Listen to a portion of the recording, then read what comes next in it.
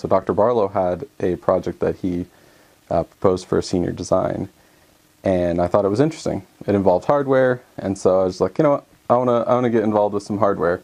And so that was kind of my introduction to research, and I kind of didn't know it as research. It was just I was working on senior design, and then Dr. Barlow said, "Hey, you should come join the lab and continue to do what you're doing."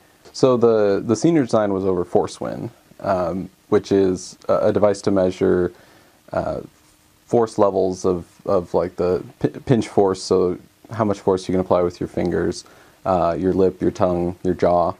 So that's one of the measures that Dr. Barlow uses in a lot of his studies to show not only where a muscle system is at, so the health of a muscle system, but also to show if there's been improvement in a muscle system. I helped update a device called Vibros, which it's similar to an audio test, but instead it detects sensation. So basically what's the smallest level of sensation you can feel.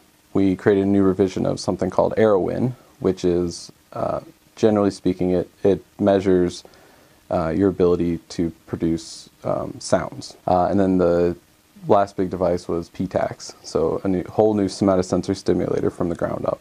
I've learned a lot through this lab, and it's challenged me to learn things on my own, to figure out problems that I never thought I would have to solve, and figure out how to solve them. And so there's been a lot of learning in that respect, and it's given me a lot of tools that I can use to hopefully conquer any problem in the future. But you know, generally I've learned a lot about circuitry. I've learned a lot about mechanical design and how to take an idea and actually bring it into a working device or working piece of software or whatever.